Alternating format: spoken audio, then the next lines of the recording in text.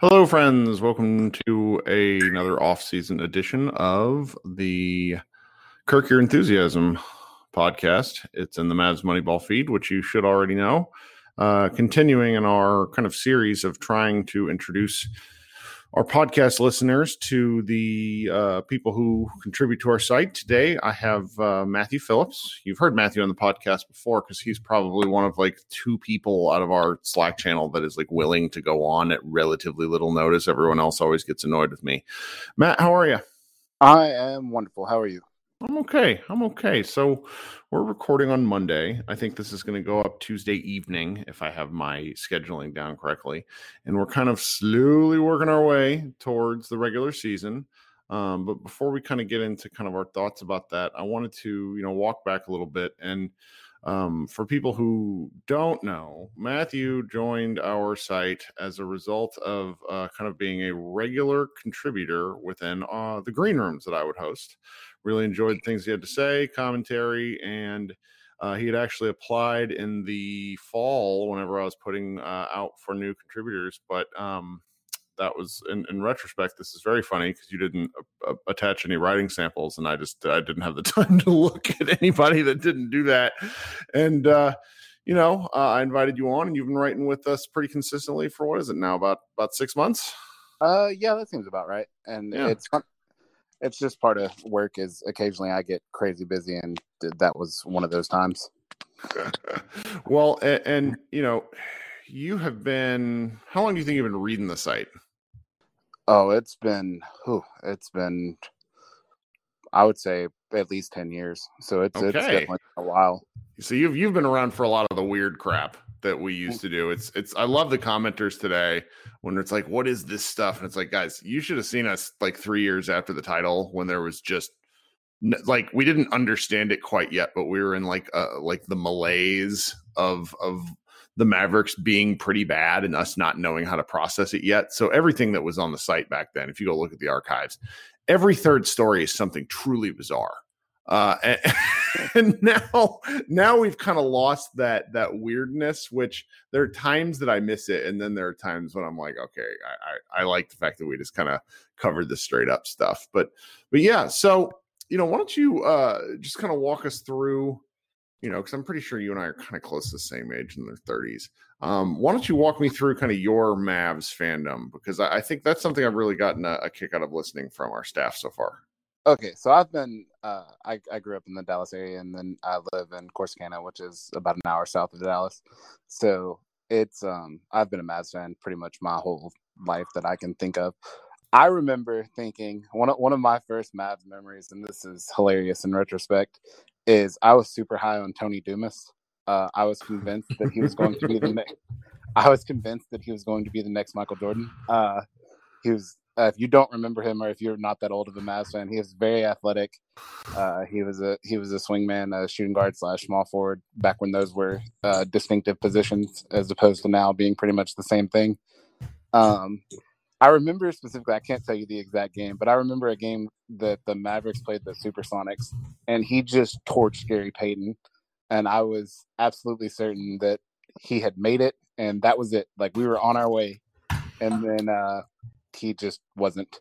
This is a phenomenal callback. This is a 25-year-old callback. Like, this is not you and Doyle, and to a lesser extent, Tim.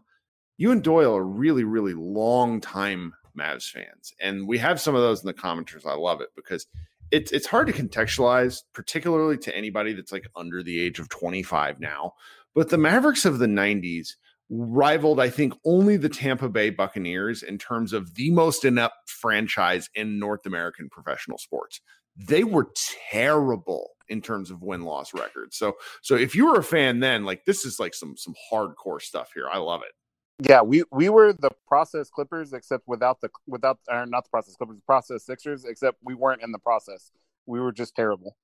Like, we didn't win at all. I think we had back-to-back seasons where we combined for 25 wins. I think we had a 12-win season and a 13-win season back-to-back.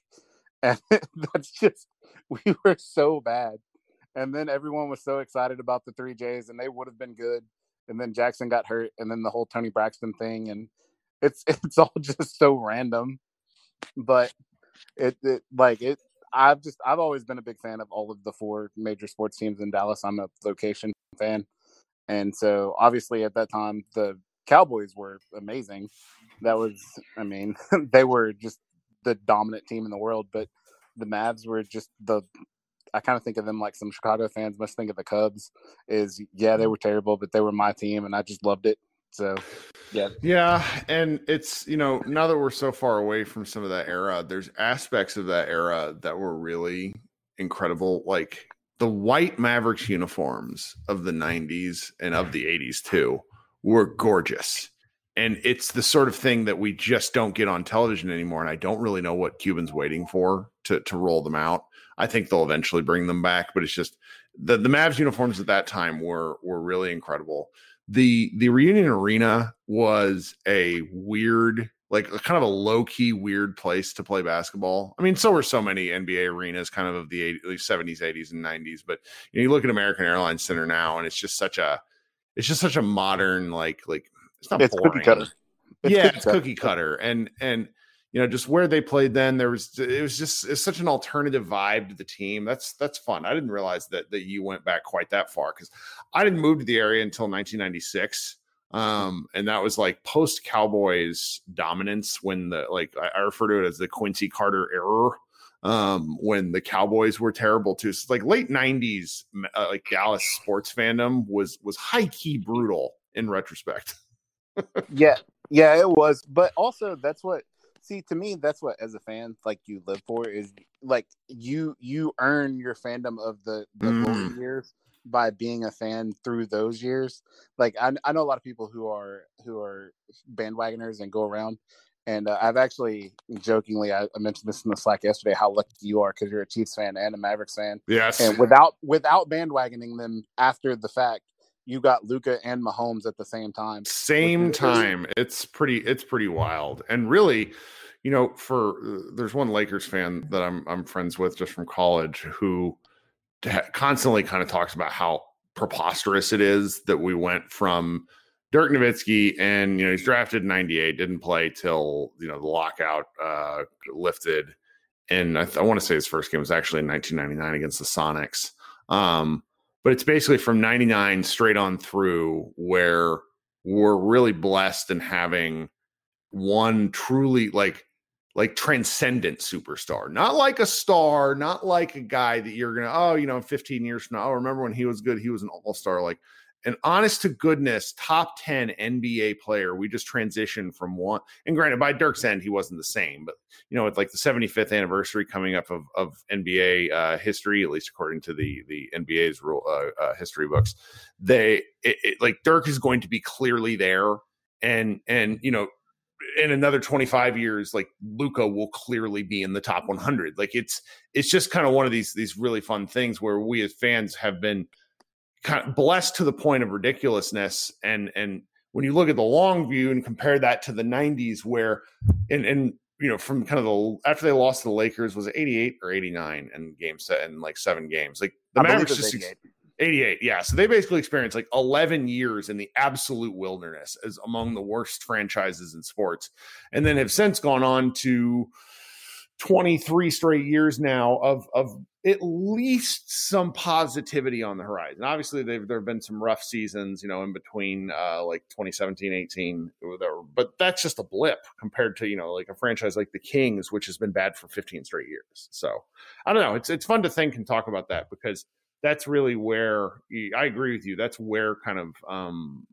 you learn about the hard stuff, and that's and particularly with kind of the overseas fans who have become Mavs fans as a result of Luka, where I think some of us will get sort of irrationally frustrated with them, because it's like, guys, like we've seen, we've seen kind of both sides of this. Like this, you can kind of tell where Mavs, like, history has a tendency to repeat itself in all aspects of life. And then with the Mavericks in particular, since some of the same parties are constantly involved, it's like, oh, this is where this is going to go. It's, and we get Josh and I were even talking about this last night, where it's just like, we have to kind of pivot now at this point to try, we're kind of frustrated with a team that has top 5 in the West potential. Like, that's stupid. We really shouldn't be frustrated. Like, they're they're going to be something. And that's really what I'm looking forward to this year. And that's kind of a great transition point for you and me, because, I'm interested in what are the things that you're kind of looking forward to in the coming season.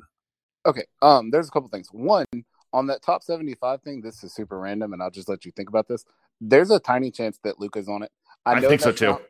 I know that sounds crazy because he hadn't been in there very long, but Shaq was on the top 50, and he hadn't been there very long either. So when there are guys that are clearly going, because it was in 99, I believe, when they did the top 50, and so, or something there, 96 or whenever it was, he had only been in the league like 2 or 3 years whenever he was on it. And so there's a tiny chance that Luka is on that top 75. I don't have a problem with it if he isn't, because he hasn't been here very long. But just there is a tiny chance he's on there too. Going forward to this year, just first off for me, it's just one, I'm excited for basketball. I mean, obviously, all of the people that have anything to do with Mavs Moneyball are big Mavs fans. That's how you end up having something to do with Mavs Moneyball. Sure. Like, nobody on there is just like, man, I can't stand the Mavs. Even Josh, that's the most frustrated of us, I believe. Like, he is a Mavs fan. And so, like, that for me is one, I'm excited because we're going to get to see Mavs basketball. Like, that, like, it's nice to be able to watch instead of just theorizing what's going to happen, to actually be able to talk about it and to be able to see it as it's going on. Another thing is with Luka, I think I heard on one of your other podcasts talking about like him trying to give himself degrees of difficulty in certain things, like as far as throwing long passes and doing things as far as running. I think it helps if you view Luka as an artist as opposed to just an athlete.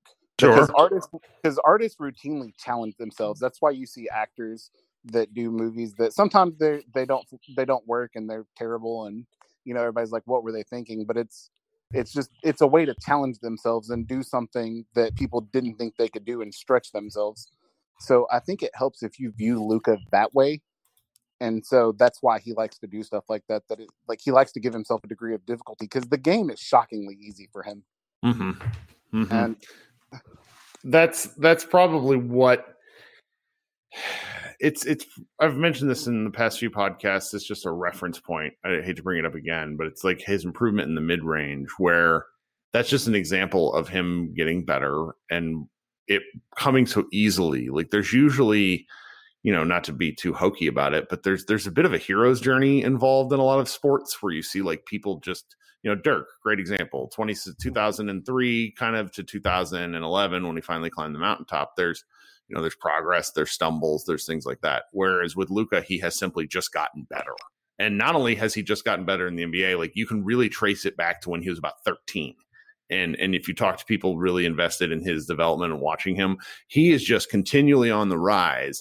And we talk about this every offseason. I mean, it's only been 3, but it's worth talking about now. It's like, oh, what is he going to do to get better? I don't know. And then he comes back in and then gets better. Like the one between his before his rookie year from when he was Real Madrid is he didn't really have a strong left hand. It wasn't a bad left hand, but like his handle was something that was talked about. And then all of a sudden his left hand was just better.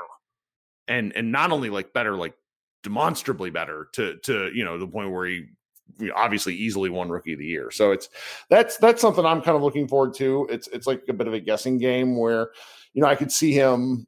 I really don't know. Other than kind of in shape, I sort of wonder if he's just going to come out of the gate as a solid 3-point shooter as opposed to last year where it was a bit of a roller coaster ride and then his overall numbers looked good. But I don't know. It's going to be fun. Yeah, I think part of the roller coaster ride with his shooting is his legs, because so much of his shooting goes with and so what happens, I think, is he comes in, like what has happened, he's come in out of shape, and so he doesn't have his shot at first because he doesn't have the legs.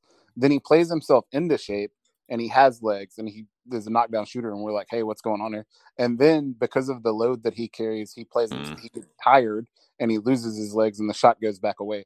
I really think that is what explains a lot of the variance in his shooting throughout the season, especially last year, is that it was out of shape, then he got in shape, and he just knocked everything down, and then he was just tired, and he no longer had legs again. Yeah.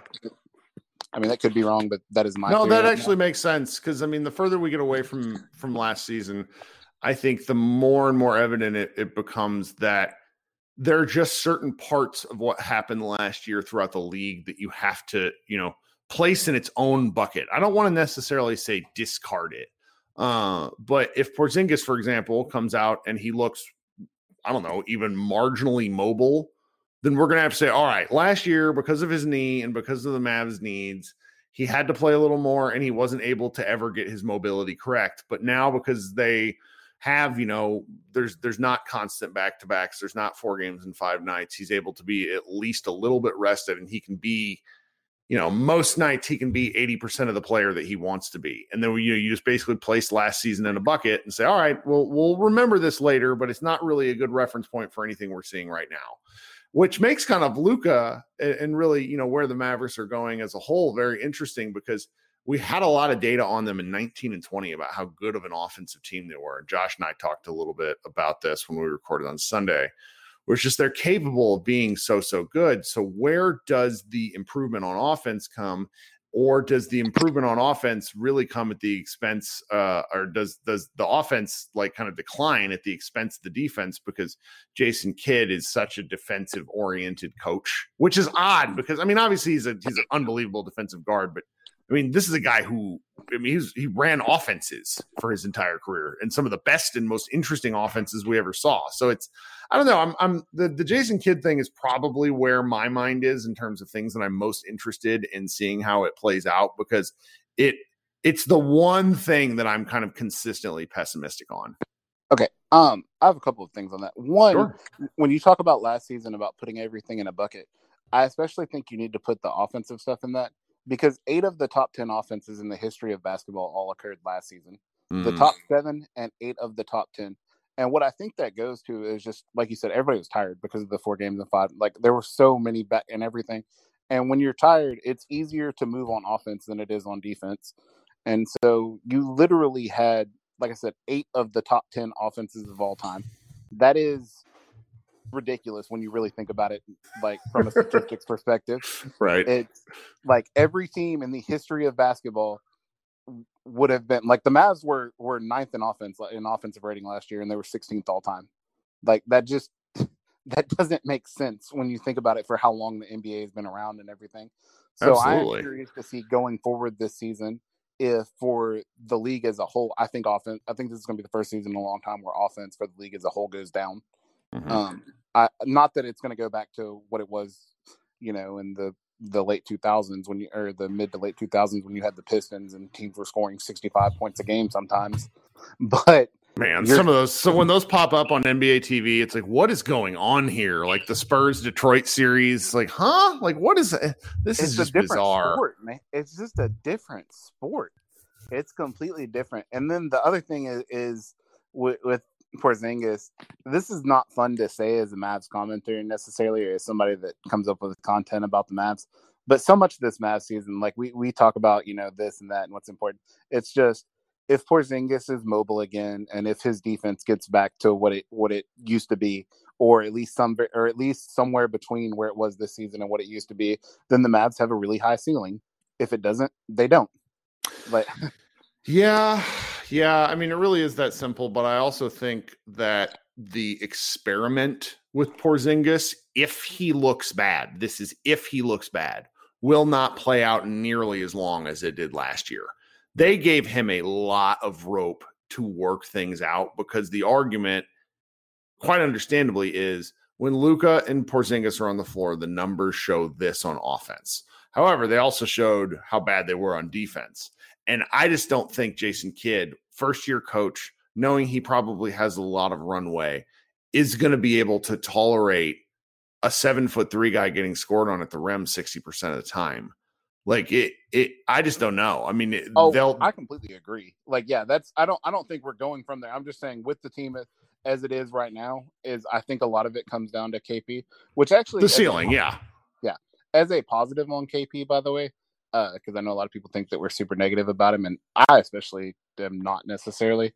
But with the Ben Simmons thing, the idea that Kalashaw had to come up with that, it made me appreciate something about KP that seems odd, which is his professionalism and stuff. When he got dealt to the Mavs, he requested a trade to the Knicks.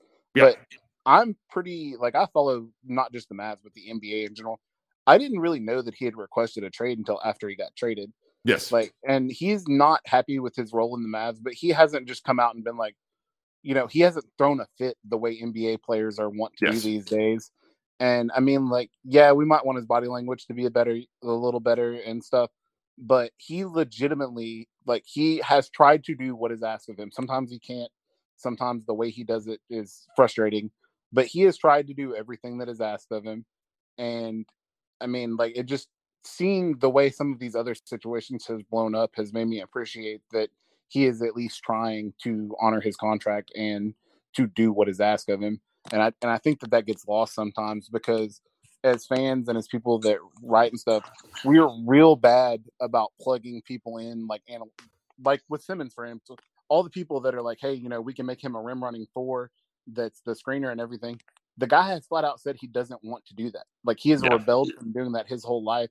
And we're real bad at, not necessarily you, but like a lot of people that talk about the NBA are real bad about, well, this guy can do this. And they forget that it's an actual person and not just a set of basketball skills. And so, I mean, that's probably what drives me nuts about most modern fan discourse and why I make fun of people who have like what I refer to as 2K brain, because it's just so evident where we're really forgetting that what a player can do and what a player wants to do are often completely different things. I mean, Aaron Gordon is the poster child for me at the moment, where he was a bit of an idiot in Orlando, and then he just signed a deal, which I think is pretty reasonable, but a lot of people were kind of all over the map about it with the Nuggets, where when he plays with the Nuggets in his role, they won a ton of games in a short period of time, and he loved it because they were winning. And winning tends to fix a lot of stuff, which is why when the Mavericks started out, I want to say it was 16-5 in 1920. You didn't hear any Porzingis complaints because they're kicking the shit out of everybody. And so it's if they come out and do that this year at all with Bullock and whatever the rotation may be, almost all of this griping from me down to the people who are unhappy the kid is the coach, it all goes away. And that's basically what Cuban is banking on, I think. Yes, absolutely. Because it's an old saying, but winning cures everything. Like, it's absolutely true. Winning cures everything. On the kid front, I was not happy with the hiring. I have tried to. I am somewhere between you and Josh and Dalton. I'm not quite as optimistic as Dalton. I don't think that every big man that has ever played for the Mavericks is the next Brandon Wright or Tyson Chandler as a rim runner. Poor Dalton. But I appreciate his happiness. No, but I love Dalton. Like, I'm not saying anything bad about that. Like, I'm a fan of the optimism, but I'm somewhere between y'all on the optimism scale. But I started looking for stuff to be optimistic about Kidd, and I'm not going to go fully into this, but my belief, he's never had a great point guard. Like, he's never had a basketball player that understands the game the same way he does. Okay, that's an interesting take. I like that. And so the closest thing he's had is semi-washed Deron Williams. And if you watch that was when Deron Williams was, I believe, 29 or 30 when he played for him the one season he was in Brooklyn. And that was the one good offense Kidd ran. They were the 10th best offense in the league that year. And every other team he's had was in, the late 20s in the league. But they had Michael Carter Williams and Brandon Knight running the offense for him. He can't, Luka will be able to understand the game the same way Kidd does, as far as seeing things that those guys might not have. Mm-hmm. And so because of that, I think that it is possible that that he runs a better offense here, because when you can see things that other people can't and you try to explain it to them, like, a lot of times your message can get lost. It's why when you have a genius tutoring you in something, it doesn't always work, because they can't understand what you don't understand. And so I think that's one thing that can be really positive here, is that Luka is the first point guard he's had that will understand the game on the same level he does. And so hopefully it ends up being a positive pairing. Yeah, I can see that. I mean, there's just a lot of, like, I would say at the moment, the overarching feel is optimism for the Mavericks being very good, with just a large question mark on the long-term viability of what they're trying to do. And that goes with both Porzingis, Kidd, etc.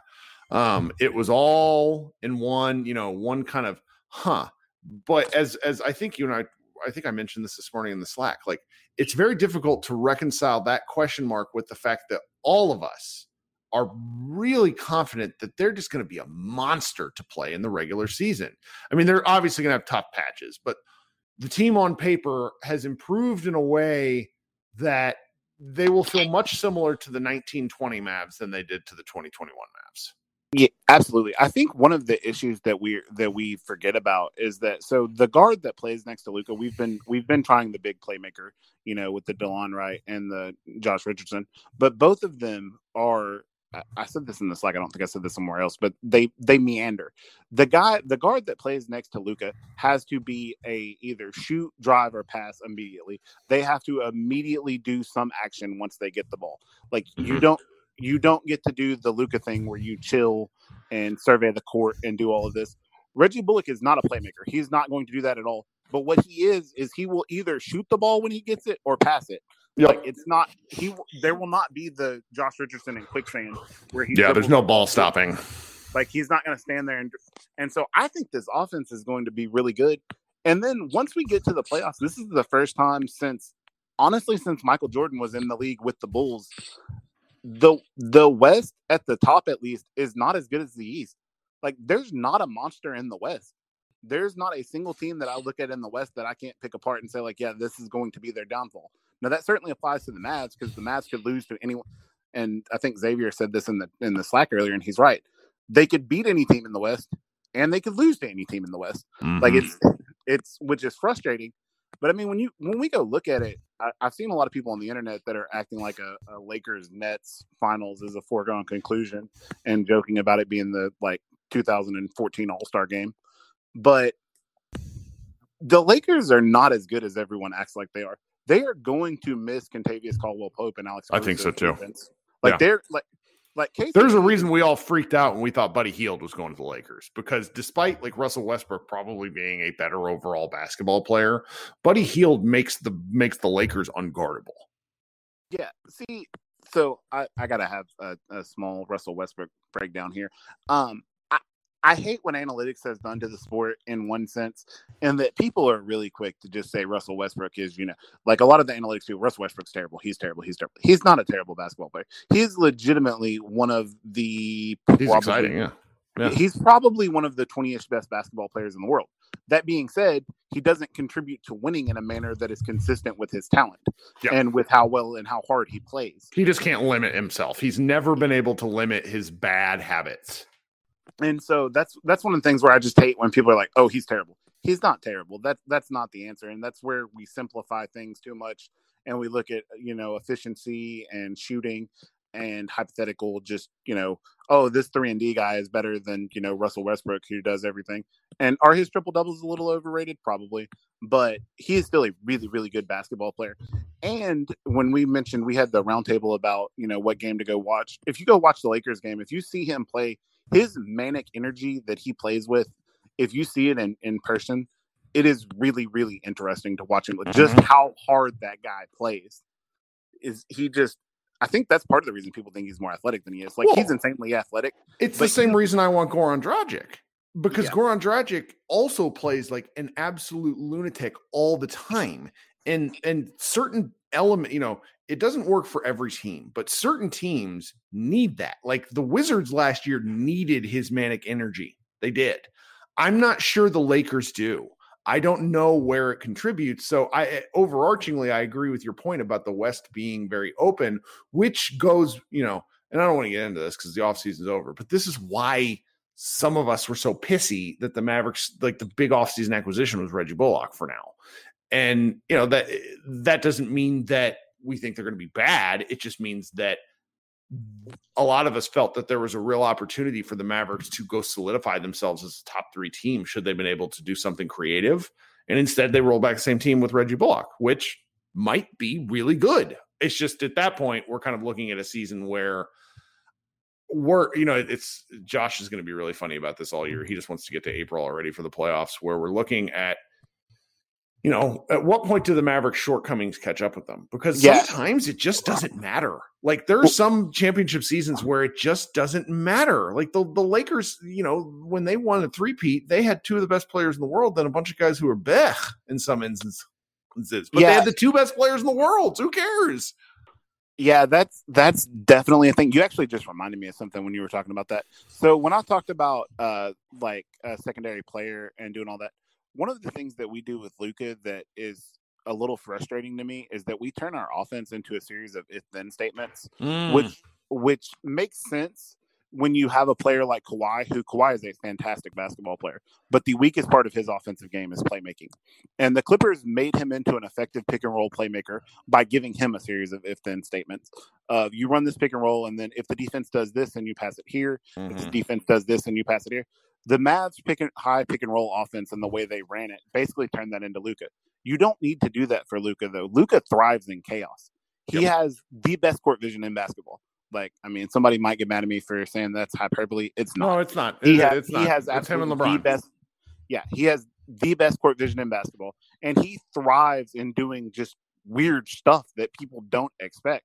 Like, if you look at a lot of his highlights and things, it's just doing cool stuff when the play breaks down. It's his weird fakes and then, just weird passes and little NBA glitch passes and things that he makes. And so I'm hopeful this is another thing with Kidd.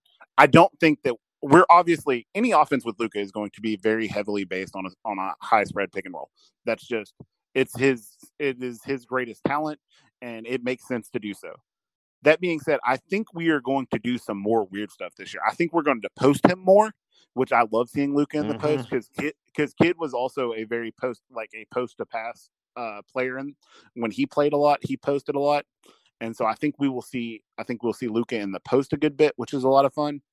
And then, I hope that we have more movement away from the pick and roll.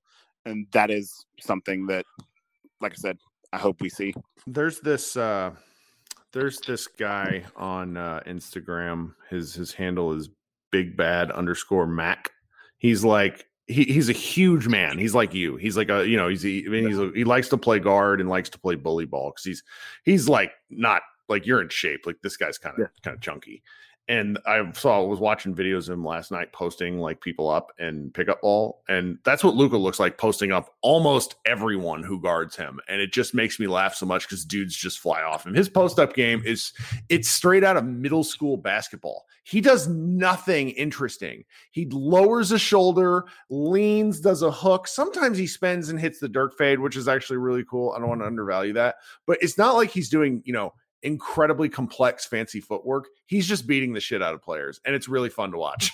Yeah, no, I love that. Which also that reminds me, it is a crime that KP has not learned a fadeaway jumper at some point in his life because there's no balance. He doesn't have the balance. It's too high. His hips are in his elbows. It's funny to me because one of the things, if you watched Dirk, like being a long-term fan, if you watch Dirk's warm-up, he took so many weird shots in warm-ups. Like he did stuff that was just, if you watched it, you're like, what in the hell is he doing? Like he would spin and pirouette and do stuff like that. And then when you watch Porzingis, every warm-up shot he takes, every single one, he is straight up and down. Like if you go watch him, he never fades at all. And so then occasionally you'll see him try to fade away in a game and he never has the touch on him that you would expect. And like I talked to a friend of mine about it and they're like, well, why does his fadeaway not work? I'm like, because he never practices them. It's just, and so that's that. But yeah, Luka in the post is just, it works. And he just overpowers people. And, Shaq overpowered people. Overpowering people, it may not look exciting and it may not get you on a quote unquote, like a real hooper versus, whatever. It may not make those people basketball happy, player. It works. But it works. It does. It works. And that's going to be kind of the nature of the Mavericks season next year. And I think it's kind of why certain people who I've covered the team with for years are a little bit bored. Like I think our former editor of Mavs Moneyball, Tim Cato, I think he's really tired of the sports scene generally. But he's watched a lot of the same stuff now for 3 years. And then before that, it's just, and some people I really love the consistency, even though I gripe about the team. So I'm really looking forward to kind of the grind of basketball. I know you are too. And then somehow, some way, we've already talked for 30 plus minutes and I should go back to work, but do you have anything else that you want to get off your chest before we get out of here? Yeah, just the last thing with being excited is you talked earlier about how special Luka is and getting to see people. This is like Luka, I think, is going to have distinct points of his career. This is the young Luka. Like he's going to have a stone cold killer phase when he's a little older. And I'm not sure. I think we probably have this year and maybe one more where he's precocious young kid Luka. And since he's going to be a player that you tell your grandkids that you saw and everything, make sure that you enjoy the young Luka too, because they're all going to be different things to enjoy. And so that is what I would say, is just make sure that we enjoy this ride while we're getting to take it, because it's not promised that it'll stay forever. Oh God, yeah, I couldn't agree more. Well, Matt, this has been a lot of fun. I've mentioned this on other podcasts. I'm going to mention it going forward. First thing I want everyone to do that is even mildly interested in our podcast is go download Green Room. Look me up at Kirk Henderson 35. We go live on Friday afternoons. We go live after games. I know a lot of people heard those podcasts. The post-game Green Rooms ended up being really fun, and not just because the Mavericks were winning a lot, but there's something about it, there's something about talking through some of the frustrating parts of the game that were a lot better than writing about it or just sort of stewing. Like, I ended up most of the time last year kind of sleeping better after games because I wasn't so full of just like frustration about specific things. We have a really good time talking about the game on Green Room. And then, second is I will do my best to have Matthew and other people from our site on the podcast more regularly. I think Josh and I are both, we love talking to each other, and we end up talking longer than we mean to every time we get online. But, we have a lot of voices, and we want people to have the opportunity to be on here. So Matthew will be one of them. Matthew, thank you so much for joining us. Thank you. It was fun. All right. This has been Kirk Henderson and Matthew Phillips for MavsMoneyball.com. Please subscribe, rate, review, and we will talk to you guys in a couple of days.